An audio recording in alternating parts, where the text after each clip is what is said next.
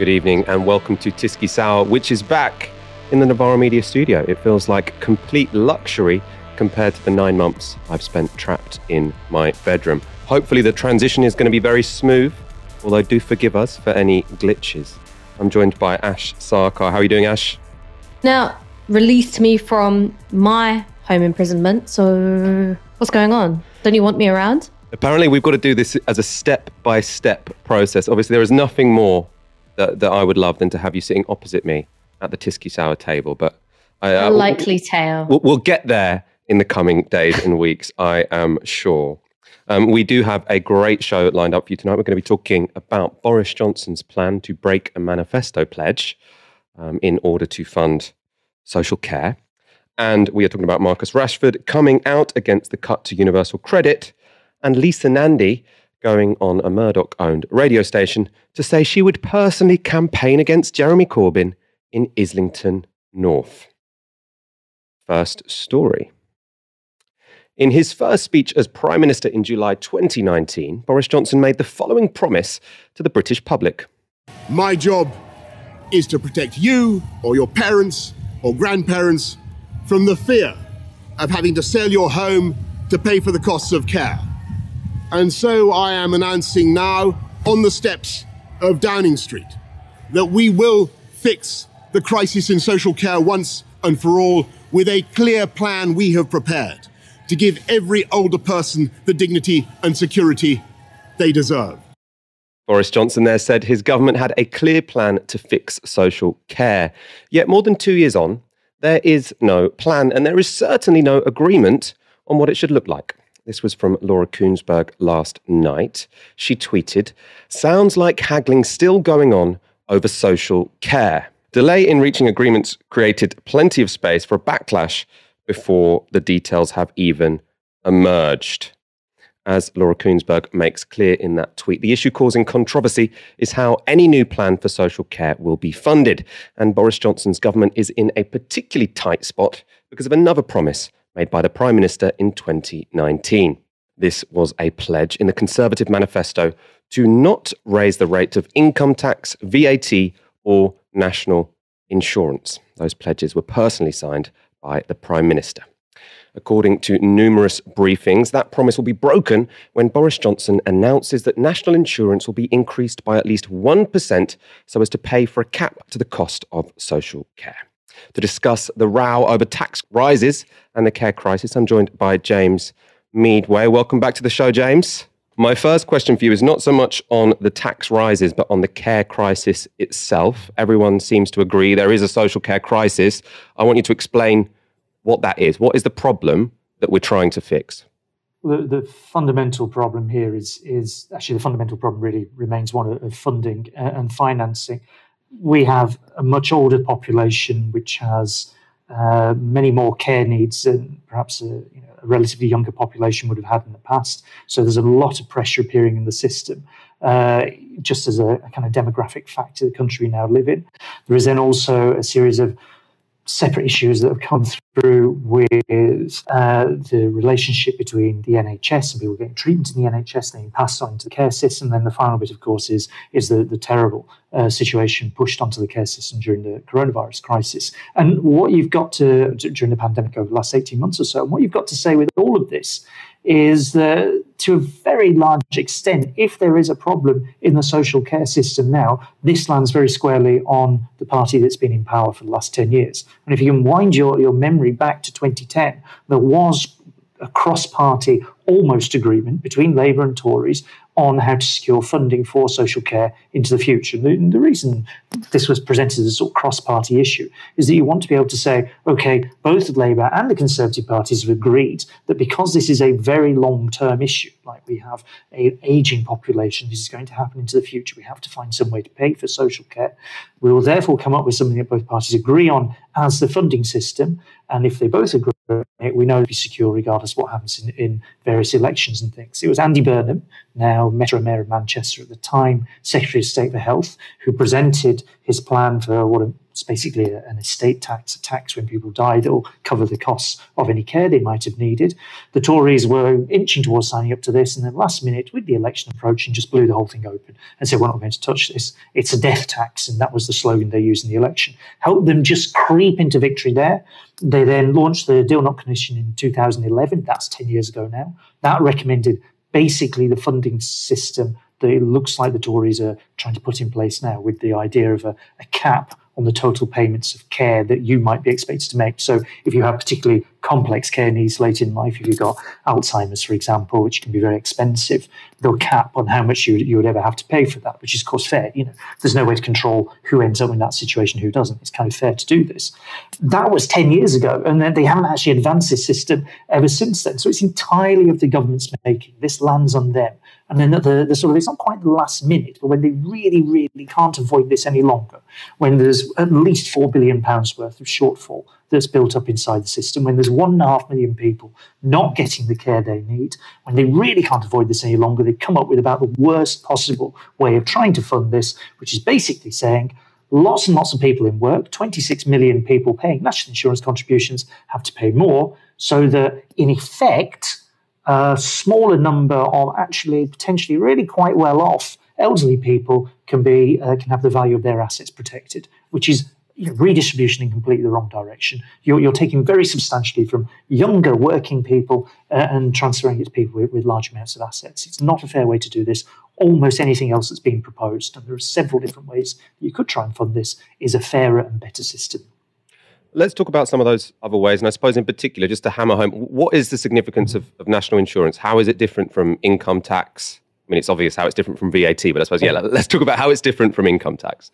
There's a myth around it, and this dates back to when national insurance was introduced. The current system really stems from the Beveridge Report in 1944, and it was intended to be what sometimes people think it is, which is a kind of insurance pot. You pay into it, you make contributions, and then because you put into this pot, when you need it, like you're unemployed or you retire, potentially you have social care needs, you take out of the pot, often at the end of your life. It's never worked like that. The Treasury has really only ever treated it as just another income tax. It's just a bit more on the income tax that you pay. The really perverse thing about it, actually, there's two things that are really peculiar that start to just make it really unfair, especially for social care funding. First, there's a thing called the upper earnings limit, where the basic rate of national insurance is 12.5%, and then once you earn more than about $50,000 a year, that drops to 2%. So it's exactly the opposite of income tax. Income tax increases as you earn more. National insurance, you pay less proportionately as you earn more. So it's kind of built-in unfairness. The second bit is that if you are over the retirement age, the state pension age of 66, you don't pay this in your earnings. And of course, final bit is that it's not taxed on earnings from things like bank accounts and rental income and this sort of thing. So it appears literally on you're in work, you have to pay this. But if you are a landlord, and you're a retired landlord in particular, you are not going to face any costs from this. So it's really not a very good way at all of trying to fund social care costs. The mechanism here is shuffling money in exactly the wrong direction. Let's look now at some of the alternatives being proposed. Andy Burnham this morning supported the principle of a wealth tax. In my view, we should not be taxing work. We should be taxing wealth to pay for the reform of social care, because, it's that generation. If I can say it, put it this way, Kate, it's my mum and dad's generation who are coming to the point now where maybe they might need the care system at some point, but they didn't pay through their taxes through their working life for social care, because social care wasn't in the post-war settlements, if you like. So you can't ask younger workers today, we would call them generation rent, wouldn't we? People who've got big student debt. You can't ask that generation to pay for the care of a generation who've not contributed through the tax system. That isn't right. I would say ask all older people through the assets they've got, the property assets, to make a contribution. The beneficiary should make a contribution, but then turn to other wealth taxes like capital gains tax to make up the difference. That, I think, is the basis for a fair funding solution. Andy Burnham, of course, doesn't speak for the Labour Party. He's a directly elected mayor. And once again, the official position of the Labour front bench is to not have a position, especially when it comes to alternatives. This was Liz Kendall, Shadow Minister for Social Care, speaking to Kay Burley. the government has started with a, as it seems, we've yet to see the details, a tax rise that would really penalise younger and low-income workers. In fact, some of the very care workers who we already know are struggling. So I think they need to think again about this. OK, Shadow Minister, how would you pay for it then? Well, we'll set out our clear proposals before the next election in our manifesto. Shadow Minister, you've had 2 years to come up with a plan. We know that Boris Johnson, we're criticising him for not having a plan. You're in opposition. You have had plenty of time to tell us what your plan is. Well, I want to see any increases in spending properly costed and funded. And in a way, I would say here, Kate, that is not just fair across the incomes, but fair across the generations. We'll need to see what the economic... Why have we not seen it till now, Shadow Minister? Why have we not seen it till now? You would have costed it ahead of the last election in your manifesto, presumably. You've had 2 years since to criticise the Prime Minister for not coming up with one. Where's yours? Well, look, we need to see what the economic conditions are at the time. And just as at the last election, we put forward costed plans, that's what we will do next time round. Because I think it's, people want to know that if you make a commitment, you're going to stick with it. So Labour, again, saying they're going to wait potentially 3 years before they come up with the alternative they would be in favour of when it comes to paying for social care. A familiar line there from the Labour front bench. James, what I want to know from you is what alternative you would back, and also whether you think it's time for Labour to take a concrete position on how they would pay for social care. Of course it is. On the last part, it's something close to an open goal that the Conservatives have opened up. They, as you said, they went into the election with a promise, and it's still up on their website, that Boris Johnson signed saying we will not increase national insurance, and they're just going to break this. We've just lost James Meadway. Hopefully we'll be able to get him back in a moment. While we're waiting for that, I will show you some data on public opinion about this. James saying it's an open goal. I think it's clear the logic behind that statement. At the same time, the public seem to be fairly positive about rises to national insurance, and more so than rises about income tax. We might be able to get up this data from YouGov and The Times. They show that 64% of the public say yes to a national insurance rise to pay for social care. Only 23% are opposed to that national insurance rise. And support is also there for an increase to income tax, but that support is much lower, or significantly lower than support for a rise to national insurance. I want to know what Ash thinks about this particular topic, if we still have Ash Sarkar on the line. What do you make of the politics of all of this? Okay, so in terms of the politics of all of this, obviously Boris Johnson is in a sticky position because he has made two contradictory promises. One is no increases in taxation, and the other is sort out the social care system. You can't have both those things at once. Now, in order to sort of square that circle, there's also another ideological pressure, which is how do you increase taxes without it being seen as an attack on Tory donors, an attack on wealth, an attack on the interests of capital. So I think that's why we've ended up with this appeal to national insurance, because one, it's got very good branding. It's called national insurance, as James said. It enjoys this kind of historic and imaginative connection with the NHS. So it's not seen in quite the same way as, say, income tax or a different form of flat tax like VAT. The second thing is that people can only really respond to the choices which are put in front of them. So when the messaging going out is, okay, you want a social care system, like it or lump it, you're going to have swallow this increase in national insurance. Well, the fact is that many people in this country, not just the elderly, but working age people who have care needs, who've got disabilities, and also working age people who are interacting with the care system in order to secure care for one of their loved ones. They're like, hang on, we have dealt with this burden of dealing with a really confusing and Kafkaesque bureaucracy in order to get care for one of our loved ones or for myself, and also dealing with the financial pressures as well. So when you present a choice to people, which is, do you want this thing or nah? Well, they've been suffering for its lack for a really long time. And that's where I think it's so important that Labour actually come up with a different idea, a different vision, a different narrative. Now, it's actually one which is really quite simple. In James's article, which he wrote for The Guardian, one of the things that he pointed out is there are lots of really popular wealth taxes that you could implement, which do broadly enjoy public support. So one would be a 1% tax on millionaires, which would, I think, garner over £240 billion over 5 years. You've also got an old Tory policy, an old Nigel Lawson policy of equalising capital gains tax with income tax. That's also something which would bring in an awful lot of money for the Treasury. The other thing you could do is get rid of the upper income limit on national insurance contributions. That would also bring in an awful lot of money. These are all things which, when you put it to the public, enjoy broad support. But what you have to do is, I think, connect it to an overhaul of the social care system, not just plugging the funding gaps, but actually making it simple and good and easy to interact with. You've got, I think, around 1.4 million people going without the care that they need in this country. One of the reasons is because it is such a nightmare of a system to interact with.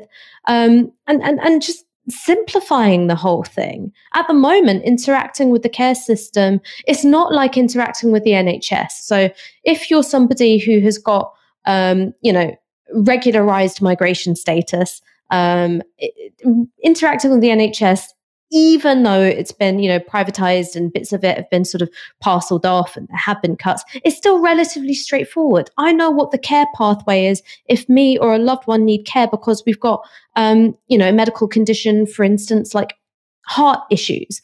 But if I or my loved one has dementia, the care pathway, the treatment pathway is not clear. So you've got this really quite, I think, traumatizing system, which I think it was Ellie Mae O'Hagan said is like interacting with the worst of the American healthcare system, just for this particular set of care needs. So I think this conversation is really important, as James said, to talk about funding, but also we need to talk about what kind of care is going to be offered. So I think that, different story, talk about wealth taxes and also talk about just making the system not a complete nightmare to have to deal with. What all the political sides are talking about is how you would cap costs so people can protect their inheritances. And yes, we might not be particularly in favour of inheritance, but it does seem unfair that whether or not you can pass money on to your kids depends on the lottery of whether or not you get dementia. So there probably should be some cap, but maybe that is slightly missing the point. James, do you think we are bogged down in a conversation about capping care costs and not enough on sort of other elements of the care crisis?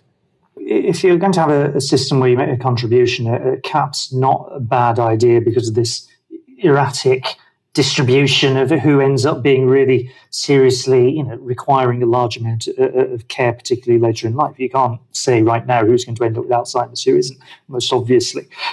But Ash is absolutely right in this. The proposals to say something like we would like a national care service, which provides, similar to the NHS, care free at the point of need and at use, and that's funded out of general taxation in some form. This would be a dramatic simplification of the system and make the whole thing rather fairer than it is now. I mean, what's been happening on the sly here is a sort of quiet privatisation of care over a number of years.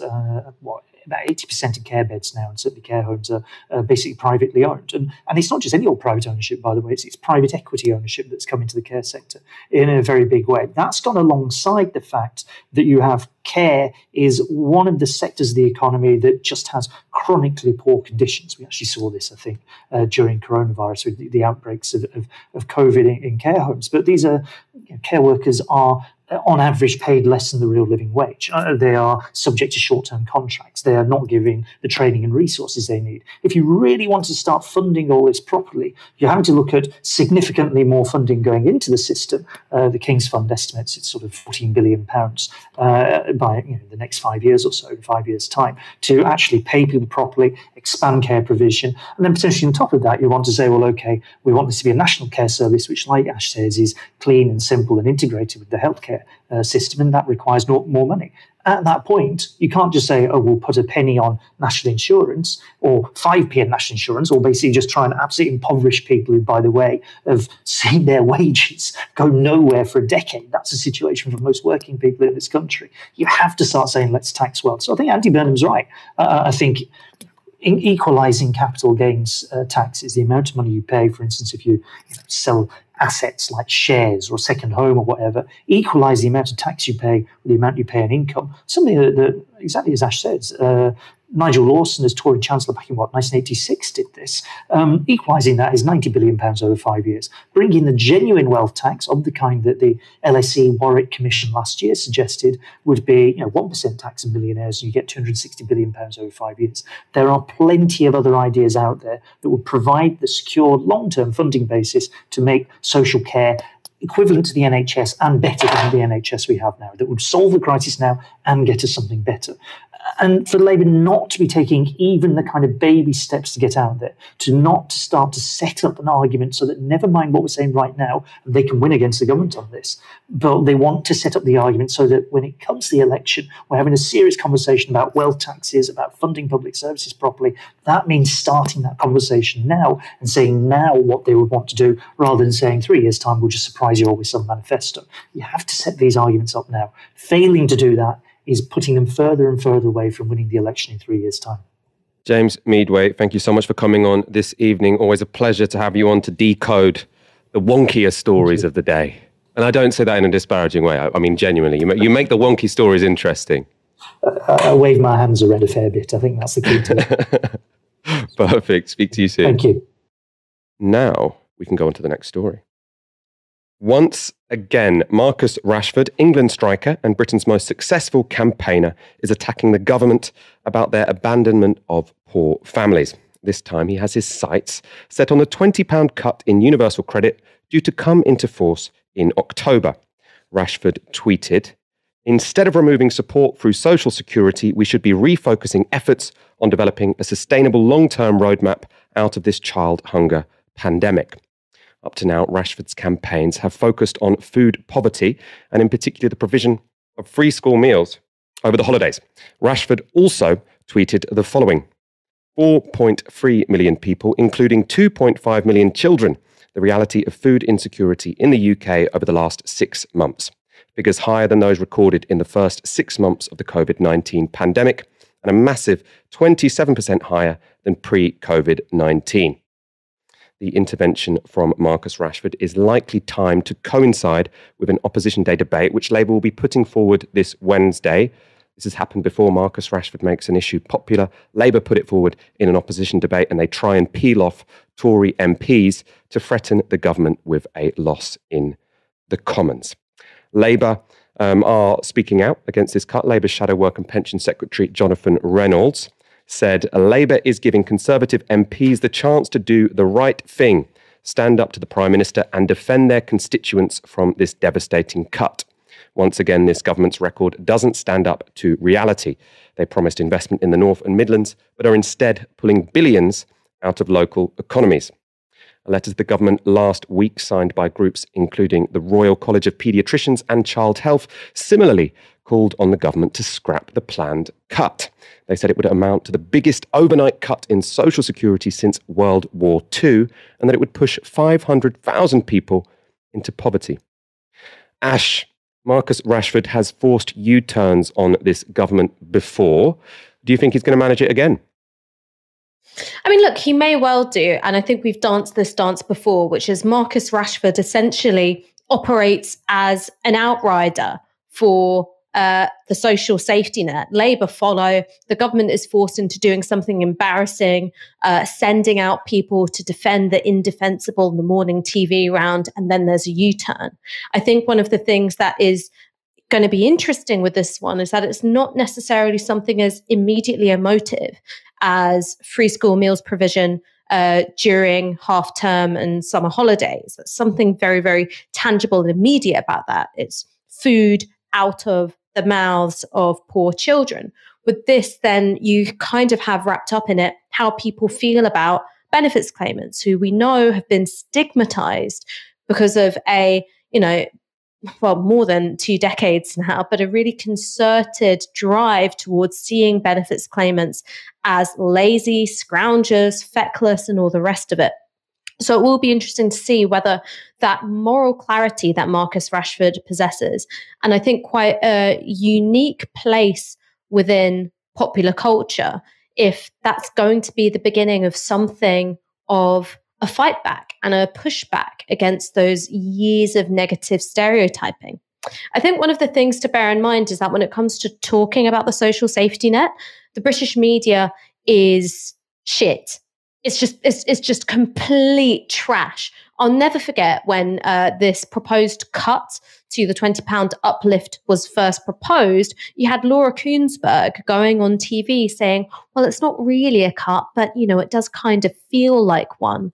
As if taking £20 out of the pockets of some of the most deprived families in this country is simply a matter of perception, as though it's merely subjective.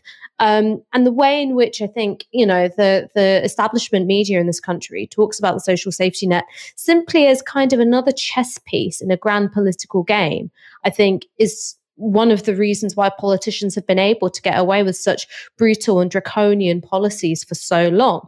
And the positioning of Marcus Rashford, because of how strong his independent social media following is, because of the fact that he is unconnected to the kind of horse trading and dirty business of self-serving and venal Westminster politics, he can often cut through that kind of noise and obfuscation. So I really hope that he's able to inflict another U-turn on the government. And it's something which I think Keir Starmer could learn from, which is don't get tied up in process and procedure and, we'll have a look and I'll be subject to a review and rest assured that I will float an idea or a hint of a policy in 6 to 12 months' time. Just say the thing you want to happen and fucking go for it. You talked about the dishonest media there. This is also a topic on which Tory politicians are consistently dishonest. And the main driver of this cut is understood to be Rishi Sunak, who wants to find ways to lower government spending as the pandemic nears its close, or at least moves on from its emergency phase. This is how Sunak defended the cut to universal credit back in August. Well, one of the things I'm proudest of over the past 12 to 18 months is that we have looked after the most vulnerable in our society. And all the figures show that those on the lowest incomes have seen the most support from this government at what has been a very difficult time. And we're not done supporting people. My firm belief is the best way to help those families is to make sure that they can have well-paid work. And we've got a suite of things that we're doing. The national living wage is going up. We're also helping them with new skills training to find better jobs. The Kickstart scheme, where the government is fully funding high-quality jobs for young people at risk of unemployment. Those are the types of things we're doing, and they will all make a major difference. Extending that temporary uplift in universal credit, though, is clearly going to help the most. Why won't you do that? No, I don't think that will help the most. That temporary uplift was indeed temporary. It was the right intervention for the particular part of the crisis that we've experienced. But now, as the economy is reopening and businesses are hiring again, the right thing to do is to help people find really well-paid jobs, which is why the Kickstart scheme is important. It's why we're giving companies huge cash incentives to create new apprenticeships for people. And it's why the Prime Minister's Lifetime Skills Guarantee is crucial. 10 million adults who don't have a level 3 qualification will for the first time be able to get one from the government. We know that that can have a transformative impact on people's ability to get a new job or get a better paid job. Those are the right ways to help people. It's a really disgusting argument there by Rishi Sunak, because again, he's sort of making it this zero-sum game between having a decent social security system whereby families don't have to live in poverty and struggle to feed their kids, or good, well-paid jobs. And there is no association between the two of those. It's not the case that bosses think, I won't bother to pay people more because they're getting money through universal credit anyway. That's not how it works. That's not how bosses decide on wages. Bosses decide on wages based on who is willing to work for them at what wage, and things like the power of trade unions. So if Rishi Sunak really cared about increasing the wages of Britain's workforce, he wouldn't be cutting social security benefits. He would be empowering trade unions. He would be raising the minimum wage to something which is genuinely enough to live on, not just something he's called the living wage, even though he's plucked it out of thin air and it has nothing to do with what the Living Wage Foundation say is actually a wage that people can live on. It is potentially a smart argument, though. It's Rishi Sunak trying to sound progressive, trying to sound left-wing. I care about high wages and that's why I'm cutting benefits. Ash, do you think the public will buy it? Well, maybe, because we've got a really stupid media ecology, as I've already pointed out. So what the public will believe is often a reflection of how hard politicians are being pushed on the hypocrisies and outright lies within the arguments they're making. So maybe, maybe not. One of the things which I think is really important to point out is that over a fifth of universal credit claimants are in work and are judged to be earning so little from the work that they're doing that it's not come subject to work conditions, like you have to prove that you're searching for work X many hours a week. So that means that somebody is essentially in a full-time form of work and not earning enough to survive, to feed themselves, to clothe themselves, to keep a roof over their heads, to look after their kids and their loved ones. And what Rishi Sunak is saying is, well, what we need to do in order to encourage people into full-time work, which, as we've seen, a fifth of universal credit claimants are already in, is hurt their income even more by taking away this £20 uplift. It doesn't make sense. It's a completely dishonest argument, which I don't see either Rishi Sunak or anyone in the government being pushed on hard enough. And I also don't see Labour, I think, doing nearly enough to get these kinds of arguments out there, because what it would require is taking a step back and saying, actually, it's not just the welfare system that's broken, it's employment. It's the way job creation is working. It's what kind of jobs are available for people. You don't see that kind of political sense making and that kind of narrativizing, which links together these seemingly disparate bits of people's economic and social existence into a unified explanation of what's going on.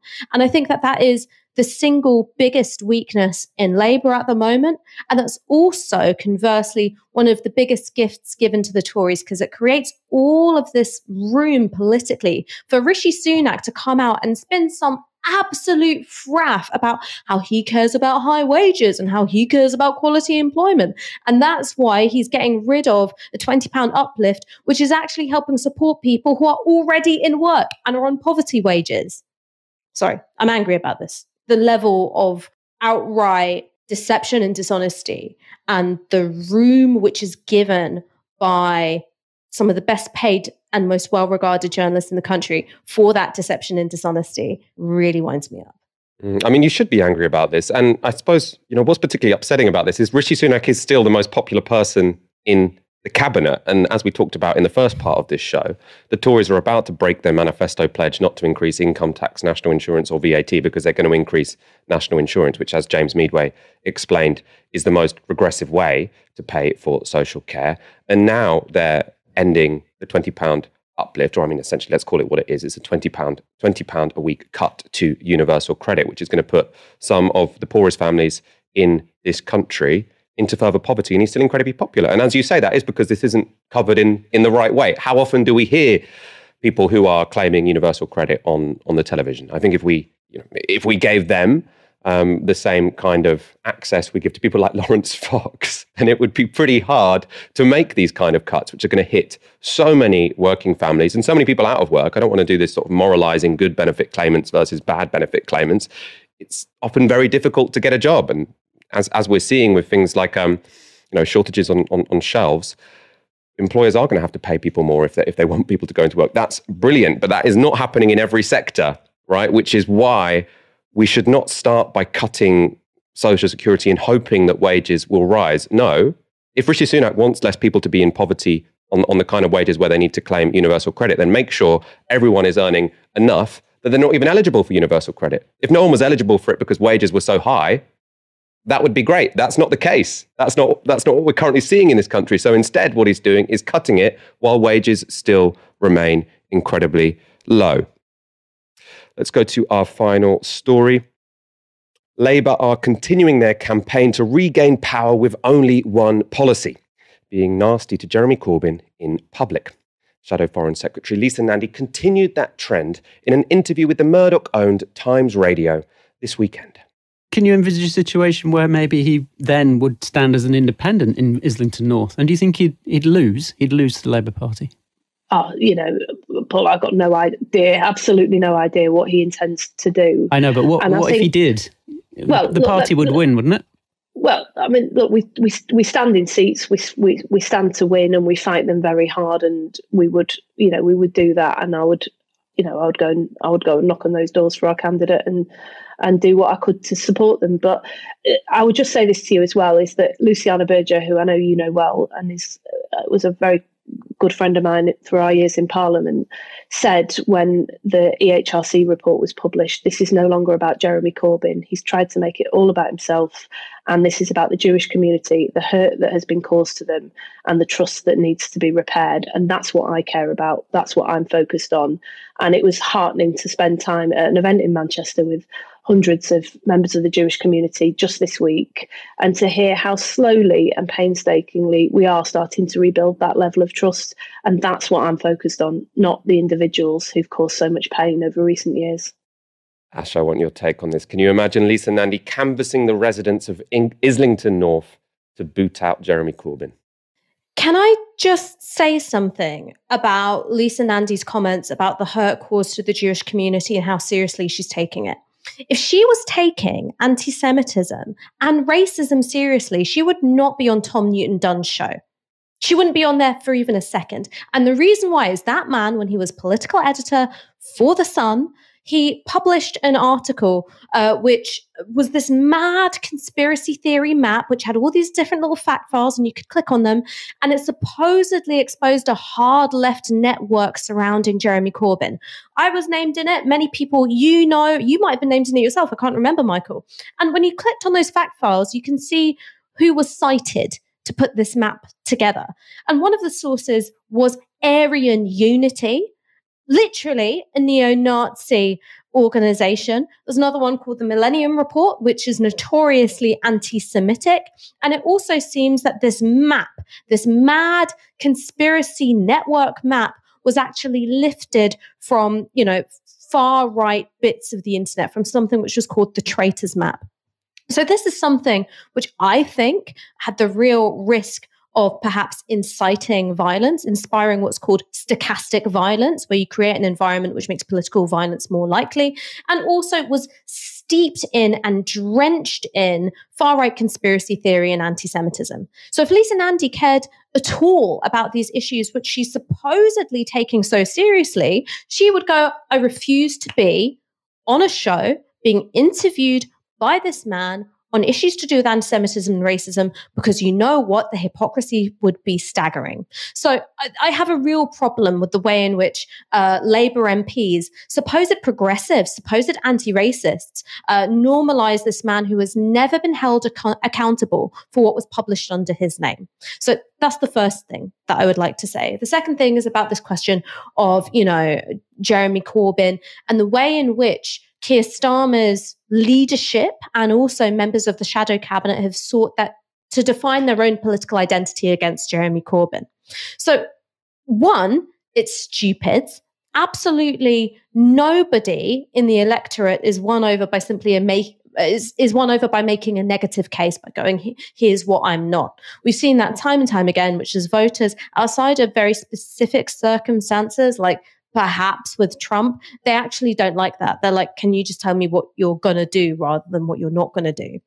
The second thing is that for all of the attacks leveled at Jeremy Corbyn and for all the ways in which his personal approval ratings suffered because of those attacks, in 2017, 40% of the electorate, and in 2019, 32% of the electorate still went out and voted for him. So when you go out and you say, Jeremy Corbyn has caused so much pain, he's essentially second only, to botulism in terms of, poison and evil. The thing that you're doing is you're essentially saying to that 40% and then that 32%, and so are you. You are associated with this person. If you liked this man's policies, if you liked what he stood for, if you respected his integrity and his principle, that means you're also trash. Right? So you're kind of insulting a large portion of your potential voters. And then the third thing is, whether or not Labour could win in Islington North if Jeremy Corbyn contested the seat. Obviously, people tend to vote more so based on party and who it is that they want to be Prime Minister. Polling has borne that out. However, you do have these isolated cases where the appeal of a particular politician, who they are, what they stand for, and their name recognition is able to upset that general political trend. Now, that's exactly what happened with Ken Livingstone, who had to run as an independent for the London mayoralty and won and beat the Blair selected candidate, Frank Dobson, I believe it was.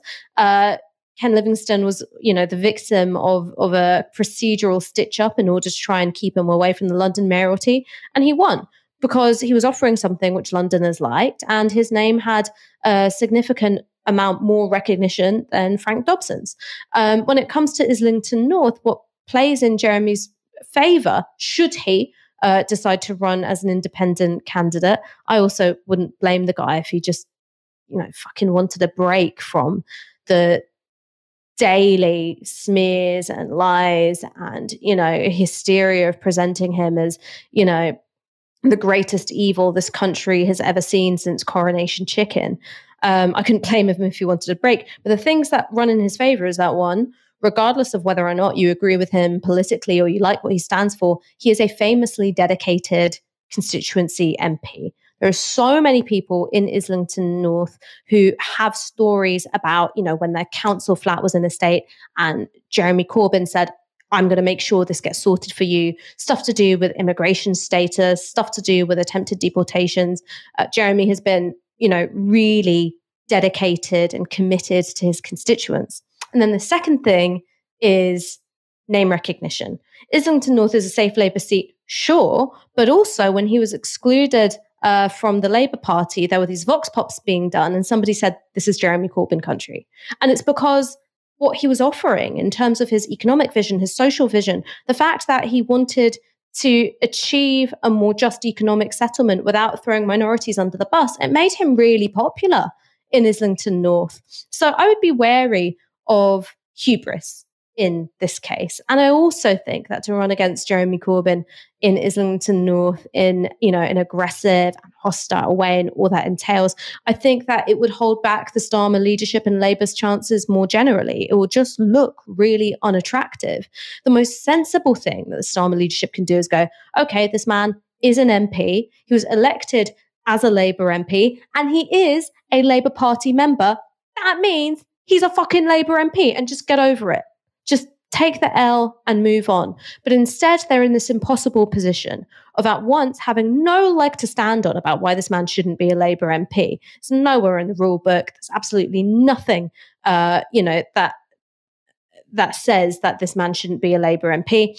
But so, holding to essentially defying their own guidelines and their own laws and internal structures, but also saying we define ourselves against this man. We draw all of our political identity from not being him. It's a contradictory position to be in, and it's a stupid one. It's a rod they've made for their own back. So yeah, Lisa, what are you doing on Tom Newton-Dunn's show? Like, do you actually care about racism and anti-Semitism at all? Or is it just a cheap political line?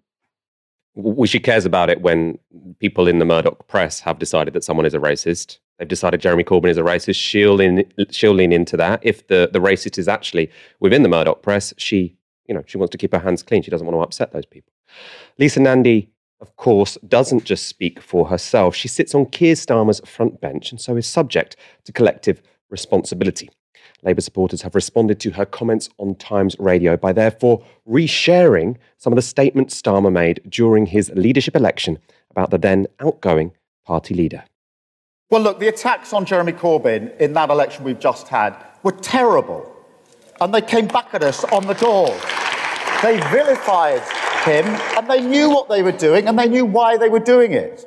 That was Keir Starmer when he was courting the votes of Labour members. He said the media vilified Corbyn and that they knew what they were doing and they knew why they were doing it.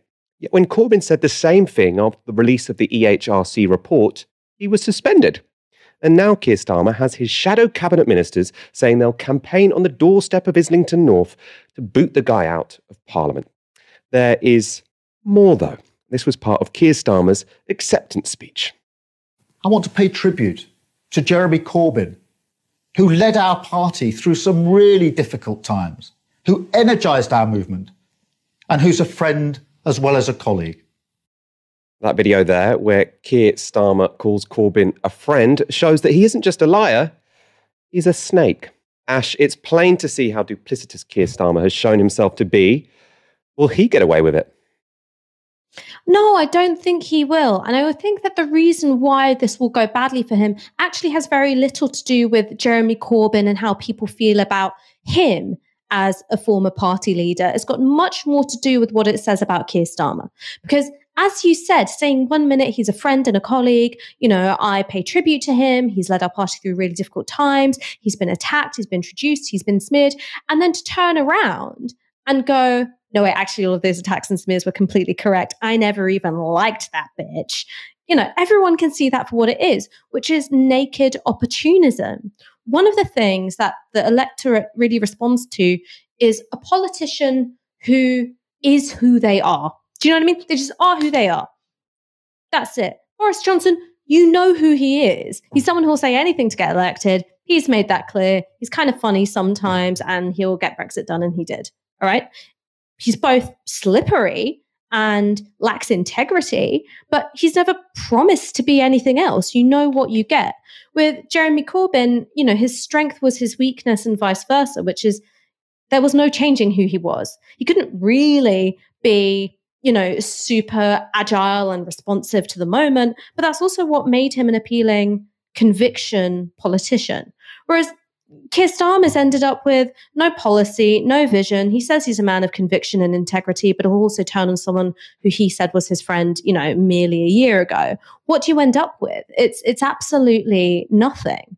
And I think that, you can see the desperation in the Starmer project at the moment, which is despite the government having handled this pandemic in a completely catastrophic way, in a way which has cost hundreds of thousands of lives in this country, despite there being rampant runaway inequalities, despite people being enmeshed in a housing crisis, despite there being climate change happening now, extreme weather events, and completely inadequate responses from this government, Keir Starmer has failed to make a dent in this government's polling. And he only has one idea. That's punch left, and it's not working. And the more it doesn't work, the more he punches left, because you've got Mandelson and that whole gang of, ancient Blairites around him dripping poison into the air, saying, well, if you just do this a little bit more, it will definitely work. No, it won't work. What it will do is get the Labour Party in a shape which is more conducive to someone from the right of the party winning the leadership. They'll do this by disempowering the membership, by presiding over prescriptions and expulsions. And that's what they hope will happen, is that they'll end up with, Blair 2.0 to rule over the ashes of the Labour Party and not win any elections, right? That's all they want. And Keir Starmer is either, I think, too blinkered or perhaps too unstrategic as a politician to see that for what it is. What do people know about Keir Starmer other than that he doesn't like Jeremy Corbyn? I mean, and even that, his one selling point to the public, I don't like Jeremy Corbyn, falls apart because just 2 years ago he was saying he was a brilliant colleague and a friend. And he can say, oh, things have changed since now and then. Things have changed because he made a statement after the EHRC report which changed everything. I mean, that just doesn't wash. Even the people who think that Jeremy Corbyn mishandled the anti-Semitism crisis, none of them think that his comments after the HRC report were worse than what came before. Yet for Keir Starmer, that was the dividing line. The dividing line was before he said, oh, actually, the media did exaggerate the extent of the problem. That was when he suddenly became persona non grata. He suddenly became someone we should be actively campaigning against on the doorstep. Before that, he was a friend who he wanted to be prime minister. It doesn't make any sense. Because also what Jeremy Corbyn said after that EHRC report wasn't anything new. It was what Jeremy Corbyn had been saying the entire time that Keir Starmer was in his shadow cabinet campaigning for him to become prime minister, which was to say, yes, there is a problem, but also it was exaggerated. That wasn't new. No one heard that statement from Jeremy Corbyn. It's like, oh, I didn't realize he believed that. No, we knew he believed that, right? He said it consistently throughout the whole period. Now, some people might say, oh, that was a bit unstrategic. Maybe you should have used a different tone. Fine, whatever. The point is, nothing changed between 2019, when Keir Starmer was trying to make Jeremy Corbyn prime minister, and 2021, when Keir Starmer is saying he's trash on the bottom of my shoe and I wish he would have nothing to do with me. I want to deselect him as an MP. I want to stand someone else against him. It doesn't stack up. You can't have your only selling point as I'm a man with integrity and I hate Jeremy Corbyn, when just 2 years ago you said I'm a man of integrity and I think Jeremy Corbyn's the bee's knees. It doesn't stack up. It doesn't make sense. Ash, thank you so much for joining me this evening. Thank you for having me. Maybe next time it will be in the same postcode, Michael. What are you afraid of? Huh? Small steps. We will get there. And thanks to all of you for joining us this evening and for your super chats. We'll be back on Wednesday at 7 p.m. So make sure to hit subscribe if you haven't already. You've been watching Tysky Sour on Novara Media. Good night. This broadcast is brought to you by Novara Media. Go to novaramedia.com/support.